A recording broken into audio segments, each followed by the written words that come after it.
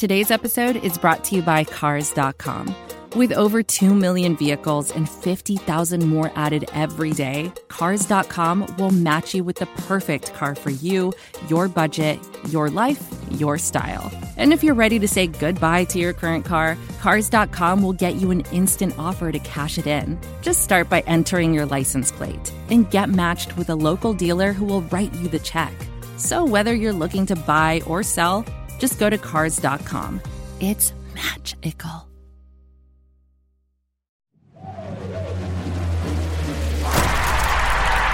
This is a Locker Room production. What's shaking, Red Nation? It is Jeremy Brenner here, back with another episode of The Dream Take, presented by The Dream Shake. And I'm super excited for this because it finally feels like we're doing a podcast about actual super duper important Rockets stuff. And I'm super excited about this episode. I've got my boy Michael Brown coming on up here with me. It's been a while, Mike, since we've been together, but together we are here at last. How are you? I missed you. It's been forever. Oh, that's so sweet.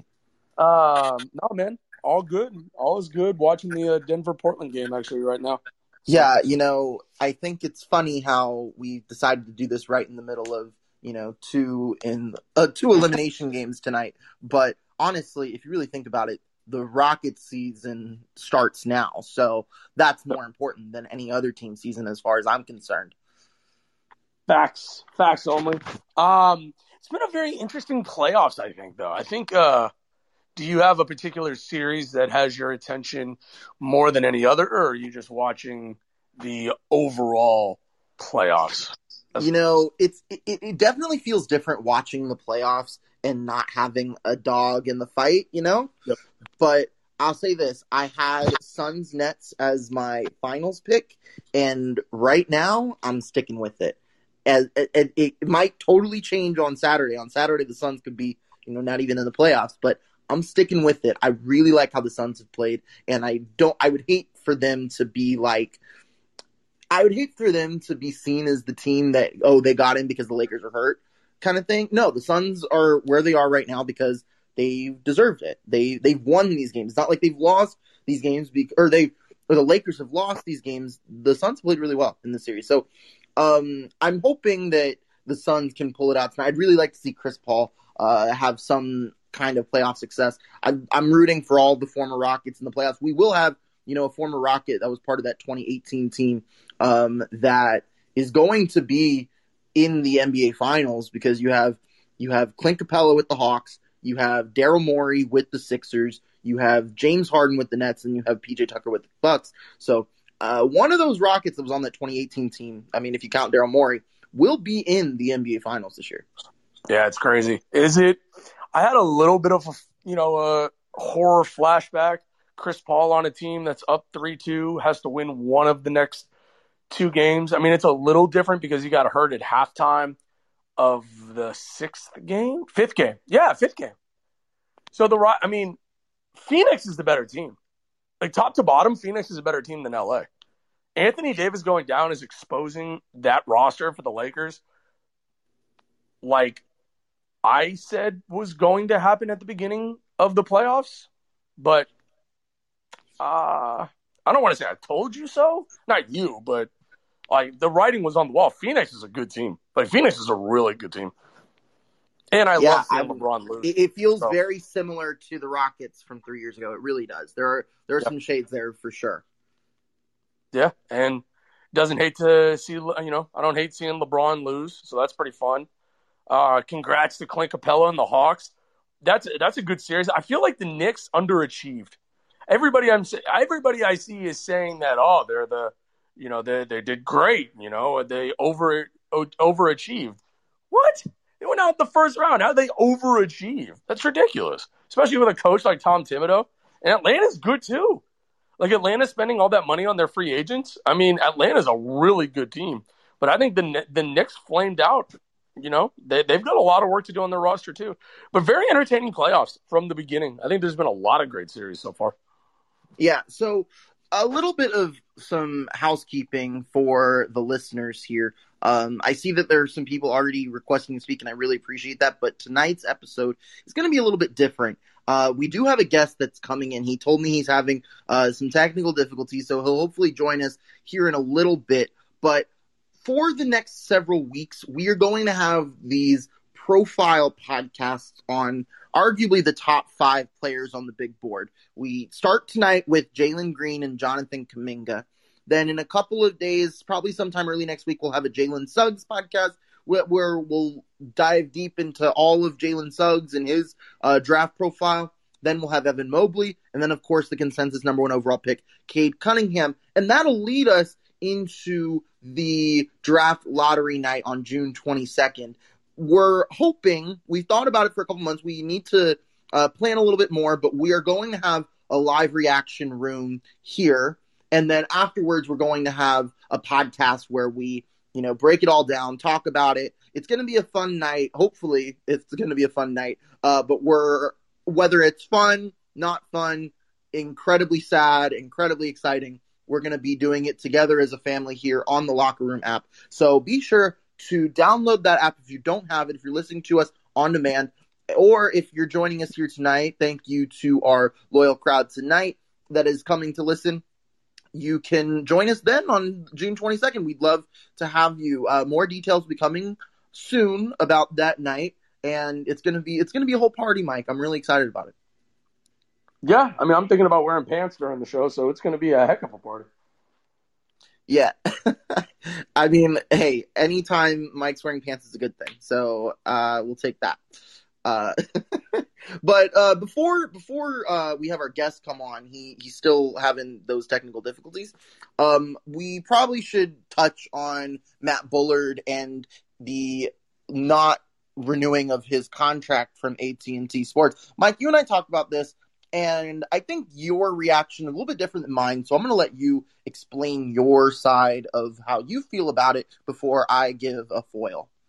Sure. So, reading into his comments, first of all, the fact that there was no conversation, it was, we're not renewing it. There was no back and forth, I think is a really bad look for the Rockets, first of all. Matt Bullard is a guy that has long talked about the fact that he wants to be a lifelong Rocket. He wants to be a part of the organization for the rest of his career. This is yet another example of a changing of the guard with this team. And it further confirms that there's a culture problem going on with the Houston Rockets. And you don't lose in a span of 12 months your Bill Worrell, Matt Bull. You don't get rid of Matt Bullard. You don't lose Bill Worrell. You had Tad Brown step down. You've traded both of your superstars in Russell Westbrook and James Harden from last year's team. So that was less than a year ago. And you've lost your general manager and your head coach from last year. That's not a coincidence. Now, if you want to look at this, Mike, the important thing here is separating the fact that this was a move done by AT&T Sports Southwest and not the Houston Rockets. At least that's from what we know. That's what we know. They're two separate entities here. You better believe, and I'm not saying you, Jeremy Brenner, I'm saying that this type of call starts at the head of the franchise. Because that's those are your ambassadors for the franchise. Those are the voices. No, they're not. The ambassadors for the franchise are the players. Okay. Are the players first and foremost. Matt Bullard leaving the Rockets doesn't change anything about next year's team. It doesn't. It doesn't change anything about the future of the team, in my opinion. No, it doesn't. But it says a lot where, like, this guy is giving you nothing but great content. Like, do you think Matt Bullard is good at his job? I think he's great. No, absolutely. And this has nothing to do with Matt Bullard and his ability to do his job. Obviously, he's, done a really good job as he's, become a staple into many Houstonian homes. But honestly, at this point, Matt Bullard leaving the Rockets, Bill Worrell leaving the Rockets, does nothing to the product on the court. The product on the court is not going to be any different, better or worse without those two guys. No, but it affects the diehard fan. If anything, it's a new era. If anything, it's a new era, and we're going to get new people that will introduce us into this new era. I don't disagree with you. What I was going to say is the diehard fans who have known Bill and have known Matt for so long, the franchise is taking a heck of a risk in trusting that they're going to find talent outside of these individuals that will translate when they have this new changing of the guard, as you've called it. We should now. Apply, I think it's possible. Well, if the Rockets, you think people would watch us? Who? Me and you? Yeah. Oh, we would win awards. There's no doubt. See, that's what I'm saying, though. Yeah. There are other people than Bill and Matt. And to be honest, this is something that I haven't really seen yet. But let's assume Bill Worrell stayed another year. Let's just say, I think Matt Bullard would have stayed another year. I think that I think that it was a domino effect. Move. I think it's a great point. To me, there are two guys that you can replace Bullard with that I would be happy with. One is Calvin Murphy, and the second is Vernon Maxwell. Well, I don't think. Well, the thing about Calvin Murphy is he was the color guy for as long as he was, and then he transitioned into a different role. So I don't think he's going to go back into that role. I think honestly, it'll be interesting to see. Obviously there's probably so many guys out there, and chances are the guy that's going to be the guy is probably someone that we haven't really thought of. Ideally, you would want someone that's an ex-Rocket that is doing your color, but that isn't necessarily the case for all color teams or all broadcast teams across the league. I'm curious to see how they go about it. Maybe adding Vernon Maxwell does, give you that it gives you a different. Look, watching a game where Vernon Maxwell is talking about basketball is very different than watching Matt. It's just it'll be a different experience. And I think the thing is, Rockets basketball is a different experience now than it was last year, 5 years ago, 10 years ago. And we're approaching a new era. And I think having a new face of that era or a new voice for that era isn't necessarily a terrible thing. No, I agree with you to a certain extent. The worry that I have is this is yet another move that they're just cleaning house and they're starting over their culture. Now, is that a bad thing? That's the thing, is I don't see that as a bad thing. In fact, I see it as a good thing. I see it Change is good. Yeah, I think it's good if they get I don't think you should bring in a guy who has no familiarity with the franchise as the color guy. I think they're going to move Craig Ackerman into Worrell's spot. That's a natural. He'll be the permanent guy, which I love Ackerman. I think Ackerman's fantastic. And I think Craig Ackerman will do a good job with whoever they bring in. And that will be a good hybrid of someone who's familiar with someone who's new. Yeah. Ackerman and Vernon Maxwell will be must listen to because they're both passionate guys. They bring some fire. They bring some energy. I think Bullard did that.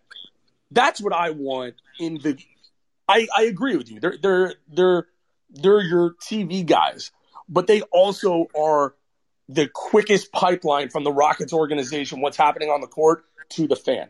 And you cannot mess those types of hires up. So, this is a big move for the Rockets. I mean, the fact that they have to replace Worrell and Bullard in the same year is not easy. It's not an easy feat. And if they get it right, great. But that's the dream match for me. And I want to hear who you think it would be. Mine is Vernon Maxwell and Craig Ackerman. I think that would be a home run changeover for next year and beyond. Yeah, I'm very curious to see how it goes. It'll definitely be a very interesting. It'll be an interesting change. Things aren't meant to last forever, and I know it feels like forever because Matt Bullard has been with the organization for the better part of 25 years. Bill Worrell has been for even longer, And change can be difficult for some people. I think that's the difference between you and me, and like, because you have a slightly longer history of, viewing and following the Rockets than I do. And that's kind of how we look at things. Like, yes, Bill Worrell and Matt Bullard are part of my childhood and, my early adulthood. But that doesn't necessarily mean it can be someone else. Look, I mean, the Astros broadcast, TK and Blum, they came in, just a couple of years ago, and they are a joy to watch, in my opinion. I mean, for those that know, Houston Astros, baseball and follow the team and watch those games, they make the broadcast, much more interesting for me. So incorporating a new group, we could get the next Blum and TK possibly. Who knows? Yeah. And I think another couple names to look at. I think Mario Ellie, he's done some fill-in work in the post game and the pregame. I think Ellie would be spectacular as well. Do they go? It's hard, man. It's hard to look at it and say that they are going to go in, a non-player, ex-player route. I'll tell you another guy to look out for is Tracy McGrady. I would hate that hire, but it would not shock me if he was the new color guy. I think it would shock me. That would shock me. I mean, as a guy who has done a ton of TV work on ESPN, though, it's not like exactly. Why would he leave ESPN for Houston? I'm just saying that's the type of guy, that's the type of hire that I could see this front office making. I'm going to leave it out there because... But Mike, it's not necessarily the front office that makes those decisions. It has a huge influence, though. Like, AT&T Sports, they're in... This is the first time AT&T Sports as a company has been able to really make their own decision on this hire. And that is what they are doing with this. They're making their own choice here. Look, this whole thing with Tillman Fertitta has to stop. This whole, like, it always happens. I always have to nip it in the bud, and then it pops up again. It's like a pimple. Like this pimple Fertitta, like that's what it is. And the thing is, it's not even that like big of a deal. Like a pimple is a pimple. At the end of the day, a pimple is harmless. At the end of the day, to be honest. Whoa. So hold on. Are you saying Fertitta is harmless? Are you saying Fertitta is harmless? Is that what you're saying? He is harmless. Okay. So his franchise. He's not doing anything. He's not doing decisions. He's the point. Letting all the decisions go to Rafael Stone in terms of basketball decisions. That has been, that has been made a very vocal. That has been vocalized several times already. And it seems like every time that's vocalized, people think it's wrong. I don't understand why, it's like saying, I say the sky is blue, and then everyone is like, oh, the sky is red. Well, okay. If we say the sky is blue, the sky is fucking blue. But what is the common denominator? So my point is... The sky is the common denominator. Well, okay, yes, there. Yes, you are right. The sky is blue. My question, when it comes to this franchise, what is the common denominator in all of these decisions? Daryl Morey, Tad, all of these guys leaving, it cannot simply be that it was just time for them to move on. Mike, let me ask you a question. Yeah. How long have you worked where you work? 6.5 years. Okay, before that, where'd you work? Grimaldi's Pizzeria. Okay. When it was time to move on from Grimaldi's, which is delicious, they should be our sponsor, honestly. Good pizza. In Sugarland, yes. But when you left Grimaldi's, did you want to, was it time? The management was awful. It was time to move on. Well, it was time to move on because of management. Like, I see where you're going. Well, maybe they should be our sponsor. My decision to move on. Things about their management. Well, no, but it's both, but it's combined. Like, I see what you're saying, but it's a combination, right? Like, well, so much for them being our sponsor. Well, yeah. I mean, the manager sucks, but the pizza's fantastic. Go see Carolina. Yes, great pizza. Mm-hmm. Great salads too. But the difference is, Daryl. I'll give you a perfect example. Daryl Morey said, "Oh, I want to go spend more time with my kids. I want to do this." He lied to us because he was done with working with Tillman Fertitta. Because you don't take a job 6 days later like you did in Philadelphia.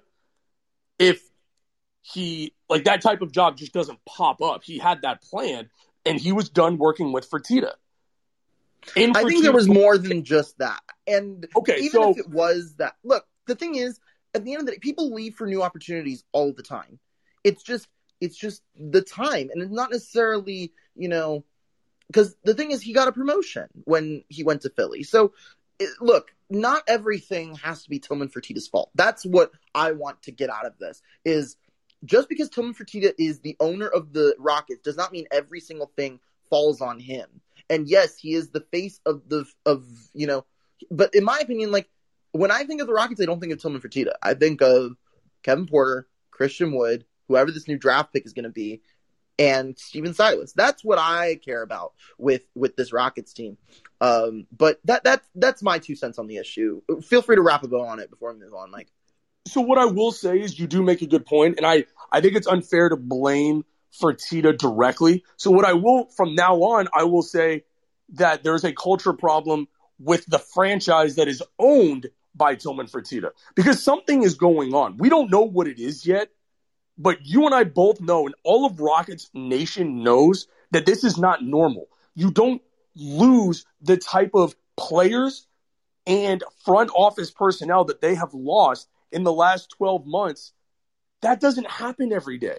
Yeah, but they had a damn good run, and they had a run that are longer than most NBA teams do. That's kind of where I want to put it. And the thing is, sometimes we have new players. And speaking of which, we're going to have new players coming to us in the NBA draft next month. And I'm super, super excited to welcome our guest for this episode. He had some technical difficulties. It's been a long day for him, but we really super greatly appreciate him coming on the show. It's Dakota Schmidt. He writes, and he can tell us more about his role with Ridiculous Upside on SB Nation. But Dakota, thank you so much again for appearing on the Dream Take today. How are you? Hey, can you guys hear me? We can hear you perfect, loud and clear. All right, great. Sorry about the delay. It took way too long to have to download a 5 megabyte update. Yeah, but honestly, it's all good because we got to talk about a lot. But yeah, sorry. All right, good. Appreciate you coming on.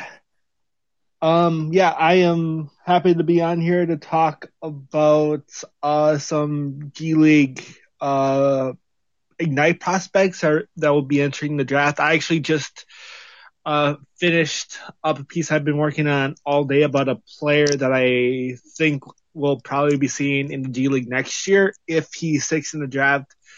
And Jose Alvarado from Georgia Tech. I'm a big fan of his game. But yeah, I am excited to be here to talk about G League Ignite prospects, because the G League Ignite is such a unique venture. Sign that the G League continues to grow tremendously on a year-by-year basis, and it's just exciting. I'm tired, so my vocabulary might not be as broad as it usually is, but again, I'm hyped to be here. Hey man, your knowledge is all that we're looking for. But yeah, I love that you mentioned G League Ignite and the growth that the G League has had. We haven't really seen the G League, started out as kind of like the minor leagues of the NBA, and to an extent it still is, but it's also becoming a developmental league, and it's becoming a springboard for some of these prospects. And we could see 2 top 5 picks in this draft come from that G League Ignite team. So just to give a look for our listeners, can you describe a little bit what G League Ignite is, what it does, and why Jalen Green and Jonathan Kuminga may have decided to go and join G League Ignite in the bubble, and why they should be seen as some of the best prospects in this draft? Okay, so G League Ignite is a venture that actually has been in the works for around, because of COVID, because of how COVID has been over last year, my concept of time has kind of been messed up. Years, we'll say years. How about that? I'd buy yourself. All right, the G League Ignite is actually a process that's been around for around I think the years with the introduction of the select contract system in the winter, like November, December, 2018, where it gave an incentive for high school players to sign G League contracts. At the time, it was 125,000, and besides the 125,000, there was a lot of uncertainty about what would happen to those prospects after they signed G League contracts. In 2019, obviously the top prospects that decided to go pro, RJ Hampton, LaMelo Ball, they didn't go to the G League. They went to Australia, so the G League had to make some changes, which takes us to 2020. The G League makes some changes to their select contract process, where they have one team, the Ignite. They up the amount for money that they give to prospects, so it's up to reportedly $500,000 for two of the players that we're going to be talking about tonight, and yeah, the Ignite, one team, have prospects, have vets together stationed on a team, in California. And yeah, that's that what takes us to the time that Jalen Green and Jonathan Kuminga signed last year.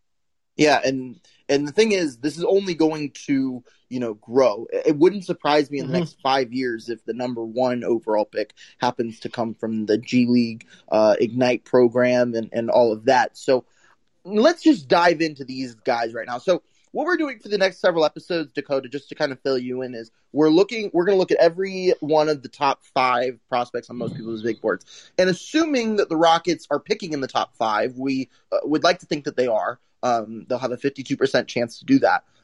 There's a good chance that the top 3 is probably going to be Cunningham, Mobley, Suggs. Is that fair to say that, you would say? Mm-hmm. Yeah. Okay, so let's assume the Rockets have the number. I feel like, sorry to interrupt you, but no, go ahead. I think Cunningham and Mobley are etched into the top 2. Like, I feel like there's some argument between Suggs, and some people prefer Green over Suggs, even though I didn't watch as much Gonzaga film as I obviously did with the Ignite. Jalen Suggs, he's a prospect that I love, but yeah. So let's kind of look into this. I'm long lost brother of Rafael Stone, Jeremy Stone. I have the number 3 pick. Give me your 60-second elevator pitch on why I should draft Jalen Green with the number 3 pick. Okay, Jalen Green. The reason why you should draft him if you have the number 3 pick, he is a tremendous athlete, excellent burst, can jump out of the arena, but he combines that burst with continued improvement as an off the dribble shooter, catch and shoot threat. And if you combine those 2 skills, burst, athleticism with consistent shooting, you can really have something. You can have, a Zach LaVine level of player, which, would be pretty good value for a number 3 pick. Consistent all-star type player, even though I think Jalen Green's potential exceeds what we see from LaVine. Yeah, and look, the number 3 pick is a very important pick for a Rockets fan. Look, James Harden was the number 3 pick. So, if I'm getting the number 3 pick in the draft, I want a guy like James Harden on my team. And, do you think – so, I kind of want to get, Jalen Green's ceiling out of you, if you will. Where do you think his ceiling can be? Do you think he can be a consistent starter, an all-star starter? Where do you think, best case scenario, everything goes right for Jalen Green, how does he end up? I think he can be an all-star starter, definitely. I think he can. Just the tools I mentioned, plus the progression that he made as a sorry, just had supper and it was kind of coming up. Sorry, that's kind of professional on my end.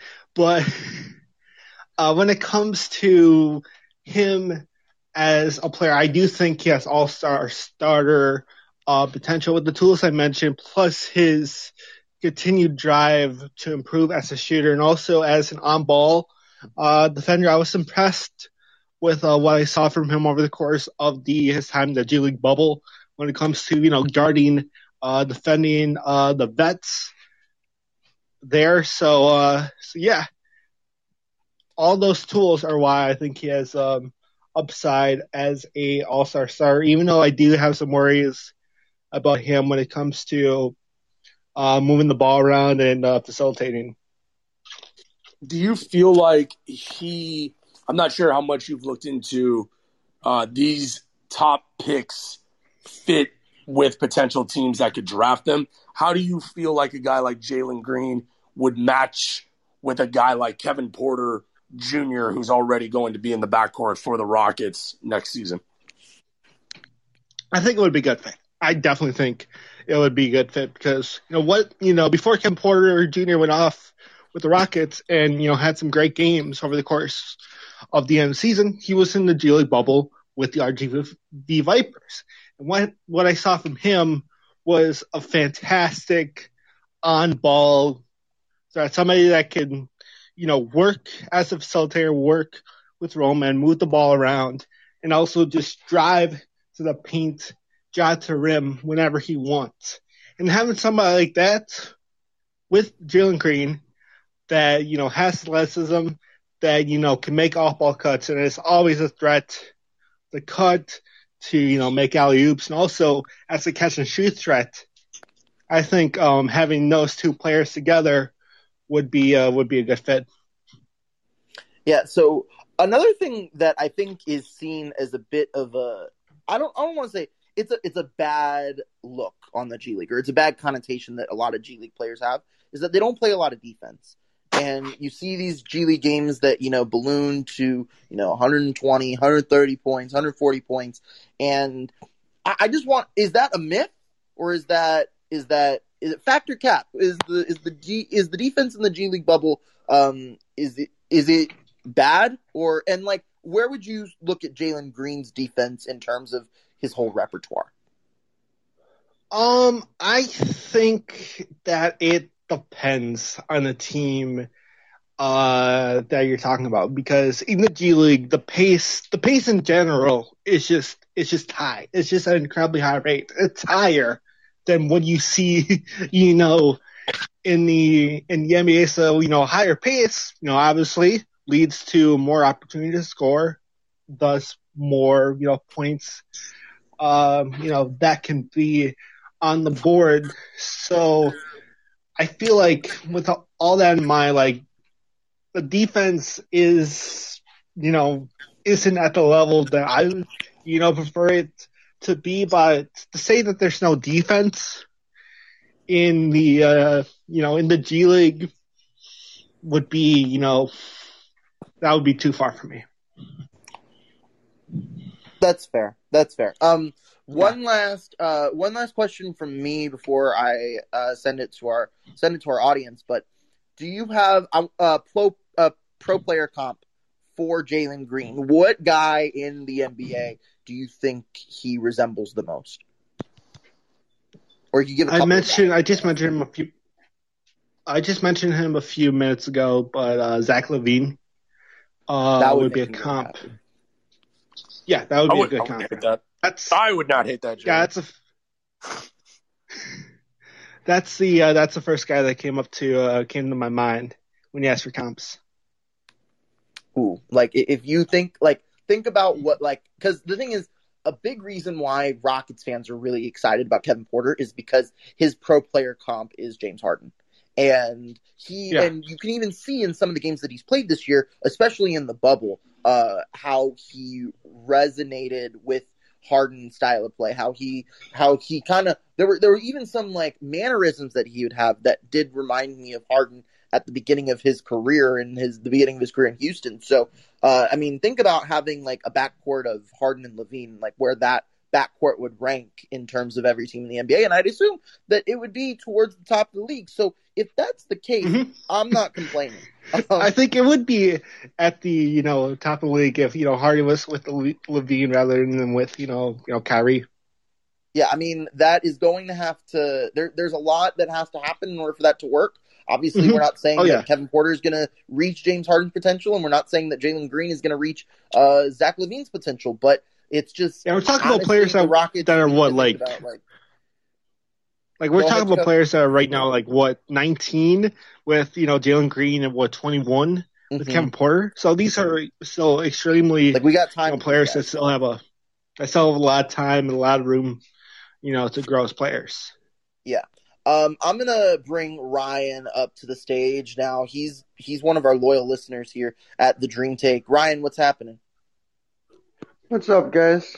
Ryan? Nothing much. Honestly, we're not talking about a Rockets loss, so I'm actually doing pretty good. That's good. That's good for a while, and I'd say so.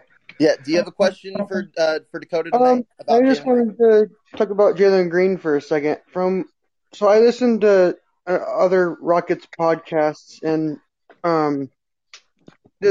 so one of the hosts of my podcast, he had a guest on his podcast, and he had said that he thinks Jalen Green could be better than Evan Mobley in the draft.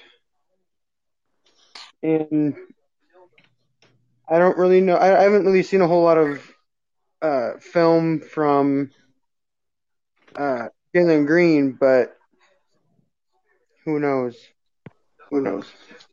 I feel like there's a chance of that, but Mobley is if there wasn't a player that was his special Cade Cunningham in this draft, Evan Mobley would definitely be a bona fide number one in most years because of his length, because of how fluid he is as a player, how skilled he is on offense, and also what he's able to do on the defense. And defense, I think, is what separates somebody like Mobley and Cunningham from a player like Jalen Green. Gotcha. See, because I've been going back and forth if Houston does get the second overall pick, I've been leaning more towards Jalen Suggs, but then at the same time, when I look at the Rockets' current roster, Christian Wood needs more help next to him as well. So, I mean, I'm fine with Jalen Suggs, or with Evan Mobley, but either way. I mean, I don't really care which one, but whatever is more helpful for Christian Wood because he needs more load. But I have a question for you and for the rest of the guys here when it comes to defensive philosophy. I mean,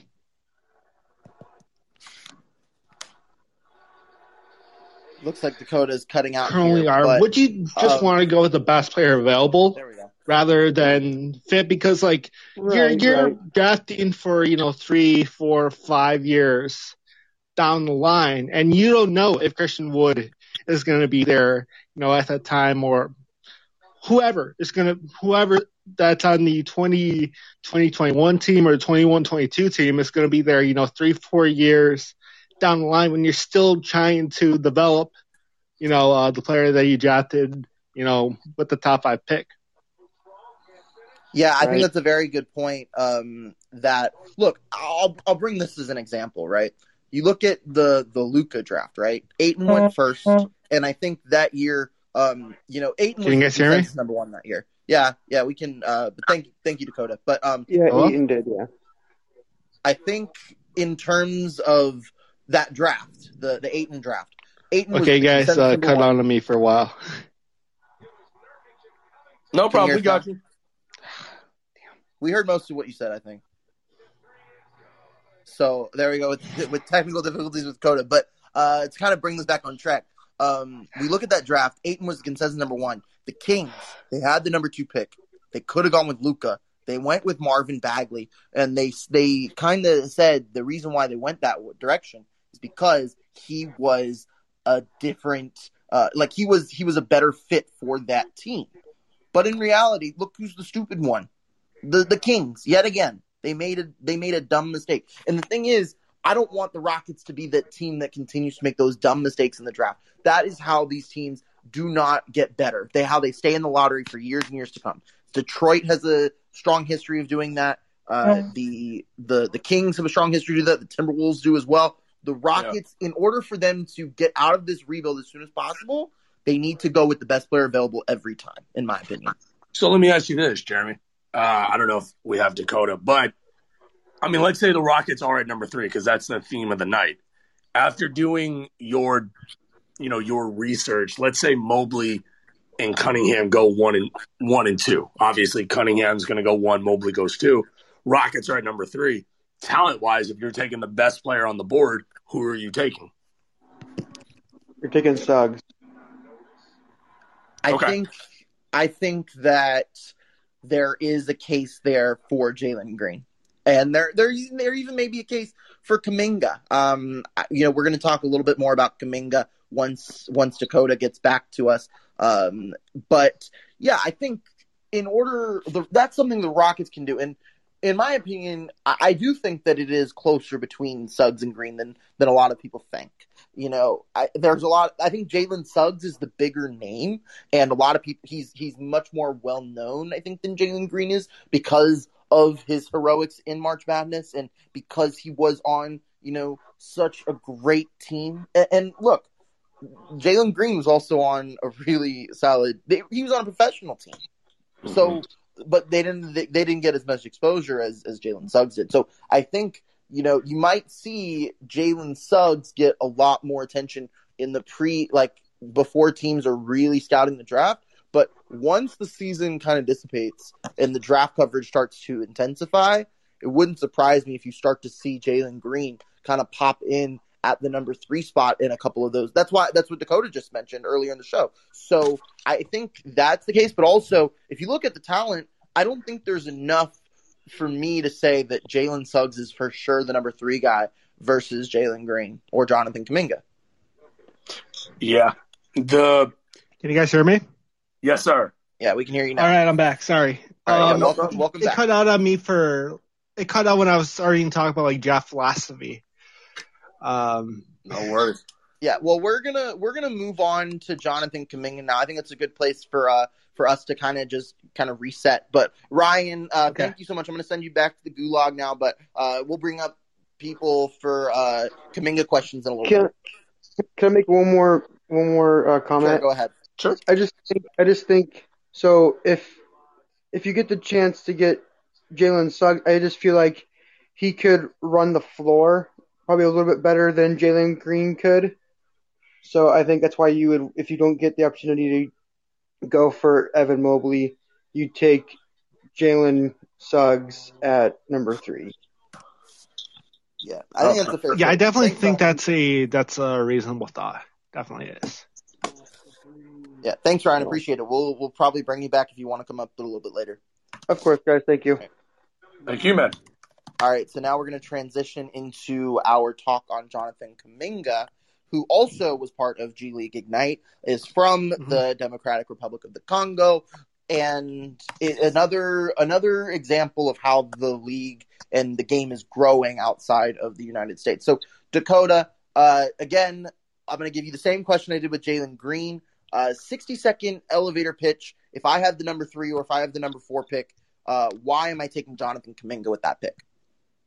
Okay, so it would be tough for me to make the elevator pitch because after everything I saw of him at the G League bubble, I am not convinced about using, a pick on him over somebody like Suggs or somebody like Green because I think he's more raw than the other 2 players. Like the thing about Kuminga that is apparent is his athleticism, is his burst, is his size when it comes to being able to get to the basket. But everything else is the question mark: is his shooting, his ability to facilitate, just him when it comes to being a skill player, which makes sense because he only played 3 years of high school hoops before graduating early to make it to the to G League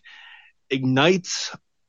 So I feel like he's more of a developmental piece than somebody like Green, or especially like somebody like Suggs. I feel like is a plug and play type of player. Do you looking at I think you touched on some of the not the more negative parts of his game, but his ability on the defensive end. I think he is going to definitely be a top 10 pick, but do you think that the tools are there for him to eventually become an all-NBA type of defensive player? Because I think that's what the team is going to look at to I feel like on most quickly. The tools in terms of like his build, his just like I feel like he could be a very, very good defensive player, but like I feel like there is I feel like right now I feel like his ceiling right now from what I saw of him is more Pascal Siakam.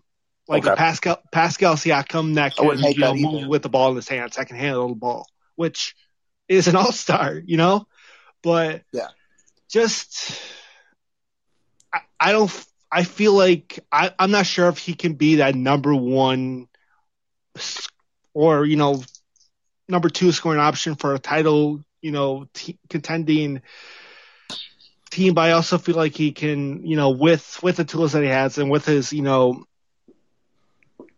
his work ethic on the, defensive end of the ball and just like his work ethic in general in terms of improvement. Like he improved from high school to the Ignite when it comes to developing more as a secondary facilitator.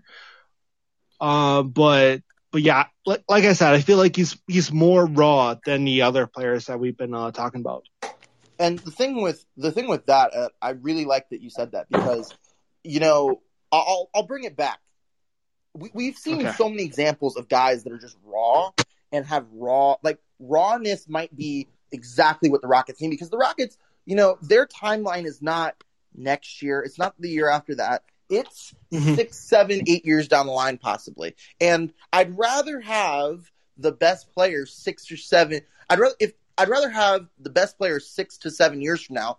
And if that person happens to be the 6th or 7th best player today, than having the best player for next year and the 6th or 7th best player 6 or 7 years from now. So, and we've looked at, guys like Jokic, Luka, that just have Giannis is the perfect first example of this recent generation of these international players that don't have a lot of experience before they come into the league. Joel Embiid, another great example. So, I want to interrupt you. Like Jonathan Kuminga is somebody that went to the high school circuit. Like he was born in Congo, but he went to the high school circuit.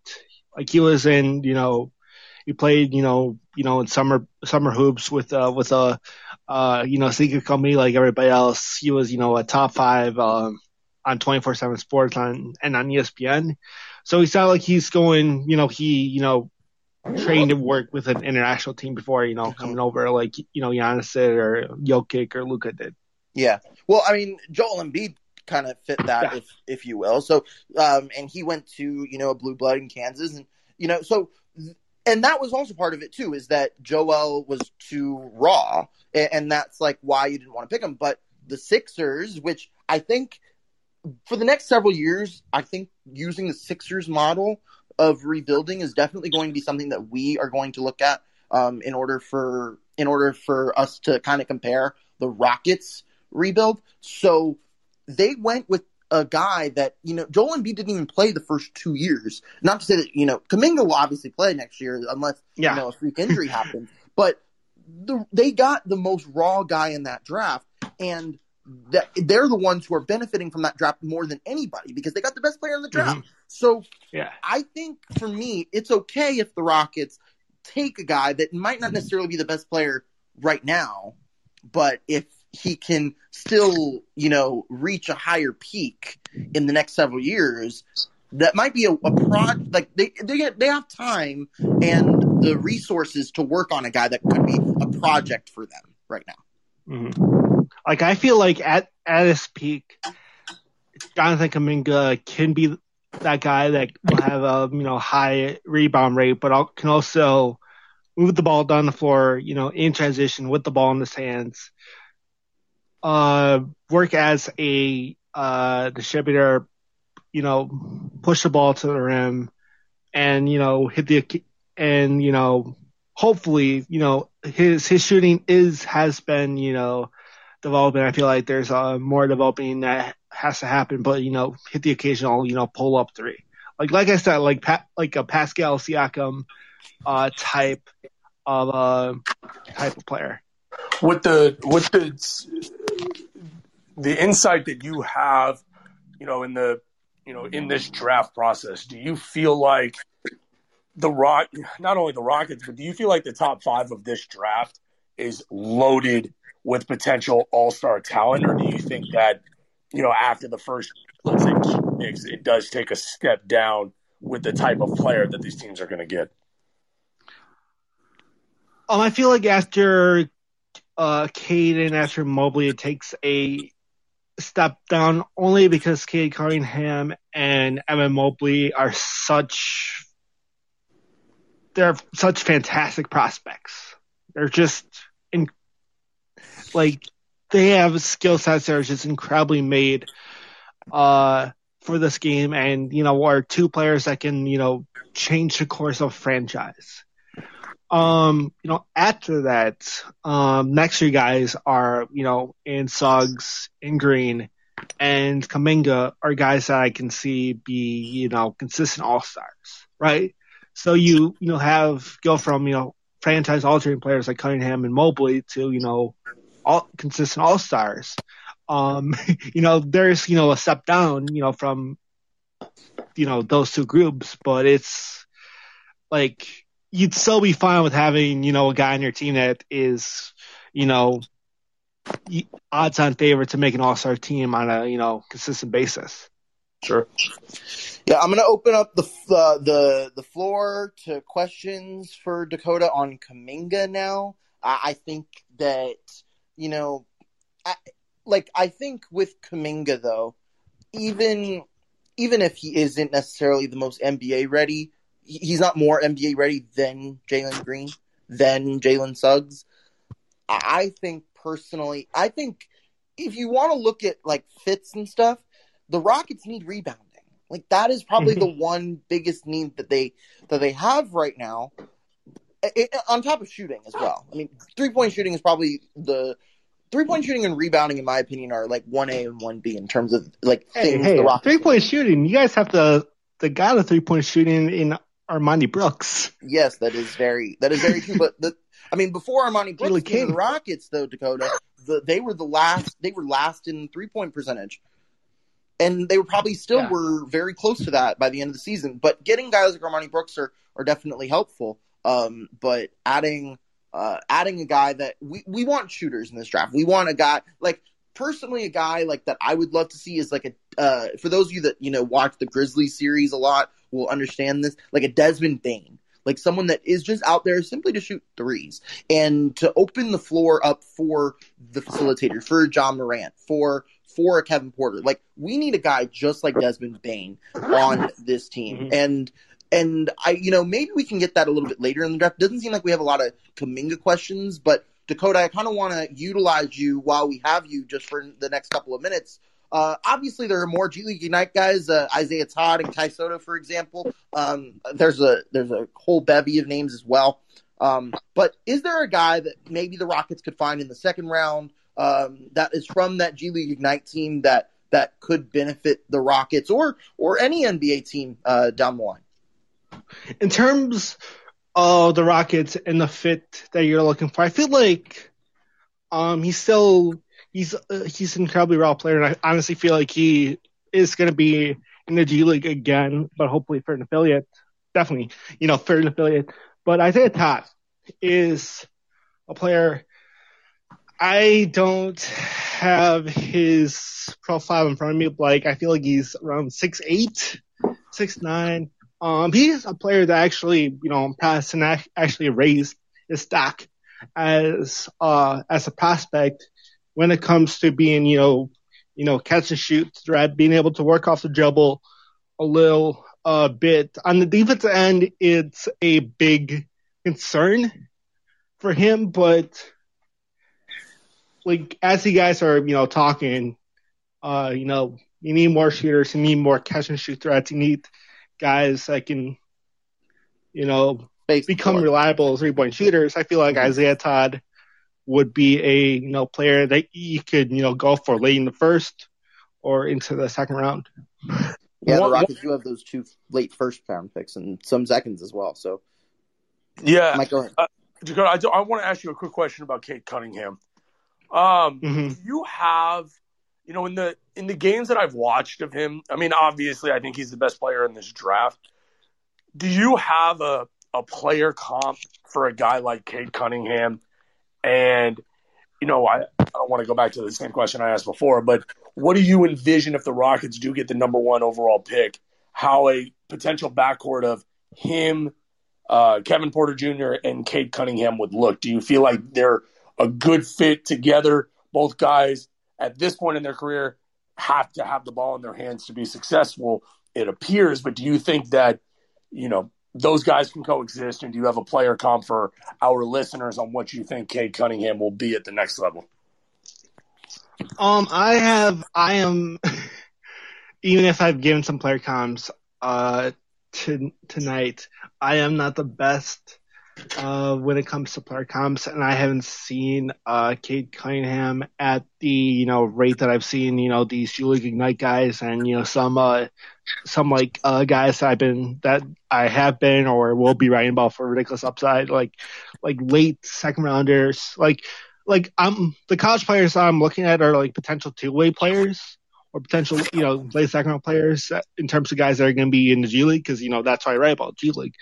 So, Cade Cunningham is, not a player that's, on the radar when it comes to guys I want to take a, deep look at, but he's definitely somebody, I watch because I like watching, good basketball players and, he's a great basketball player.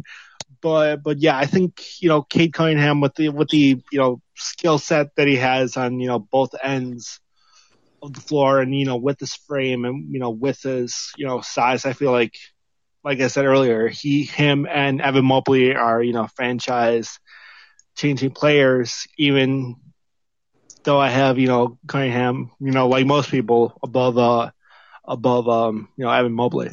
Sure. Yeah.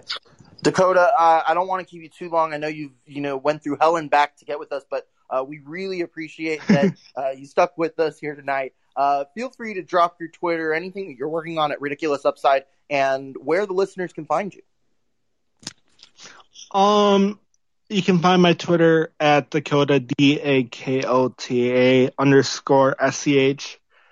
_SCHMIDT. Ridiculous Upside's account is at RIDIC Upside. I'm trying to figure out what to do with that account during the off season, and because I can't post, college basketball clips on that account because of, copyright issues.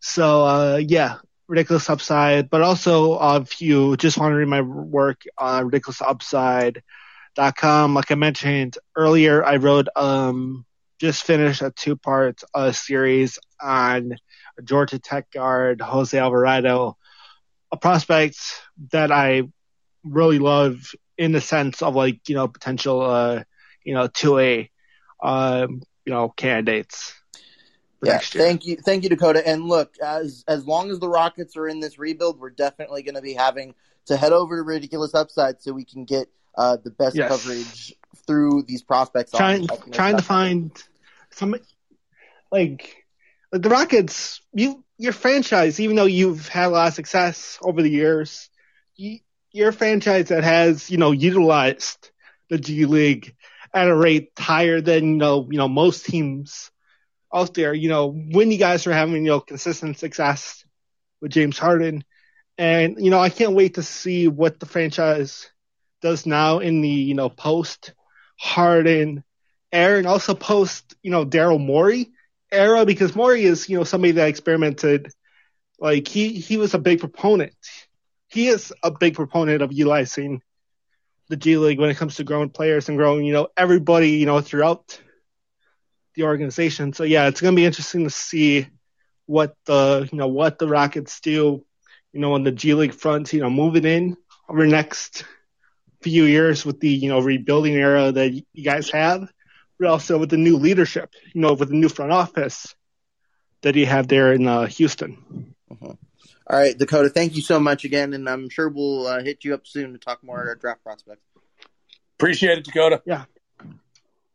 All right, and that is going to wrap it up here for this episode of The Dream Take. Be sure to follow us on Twitter at The Dream Take and at DreamShakeSBN. Be sure to also follow and subscribe to our podcast. We're going to be posting definitely weekly, likely bi-weekly during the off season. So when the Rockets take off for the summer and head to Cancun, we stay at work. In fact, we probably work even harder because these next several months, Mike, are going to be very important for the Rockets.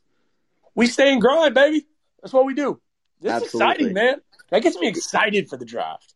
Yeah, that was fun. I really enjoyed talking to Dakota, and it definitely gave me more of an idea of who these two guys are. And we're going to continue doing episodes like this. Likely on Sunday or Monday, we're going to have our Gonzaga guy come in. We're still looking at fixing out who we're going to get for that episode, but we're going to bring in an expert to talk about Jalen Suggs, really dive deep into his game and what he can offer for the Rockets. So we're really excited about that. Mike, feel free to drop your Twitter so that the listeners can go find you. BSW podcast _MB.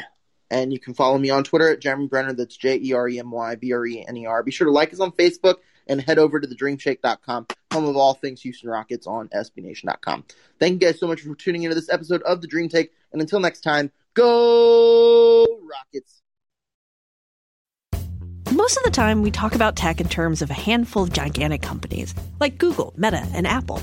But some of the most interesting stuff we find online is the product of a single person. When you're working on your own, I think there's this beauty of being able to come up with an idea and then implement it then in that moment. You don't have to have permission from someone else. There's no red tape. In the Vergecast series Solo Acts, we'll get to know these people, the tech they use to get stuff done, and the obstacles they face trying to compete with the giants. Some people that I talk to and my friends are like, your competitors are Zuckerberg and Musk. Like, aren't you kind of like afraid of that? Every Monday, our friend Ashley Esqueda will be curating and hosting these interviews and sharing with us what she's learned. I can't believe the McRib locator was originally a tornado locator. Right. Pretty wild. Listen to our Solo Acts miniseries now in the Vergecast feed, anywhere you find podcasts.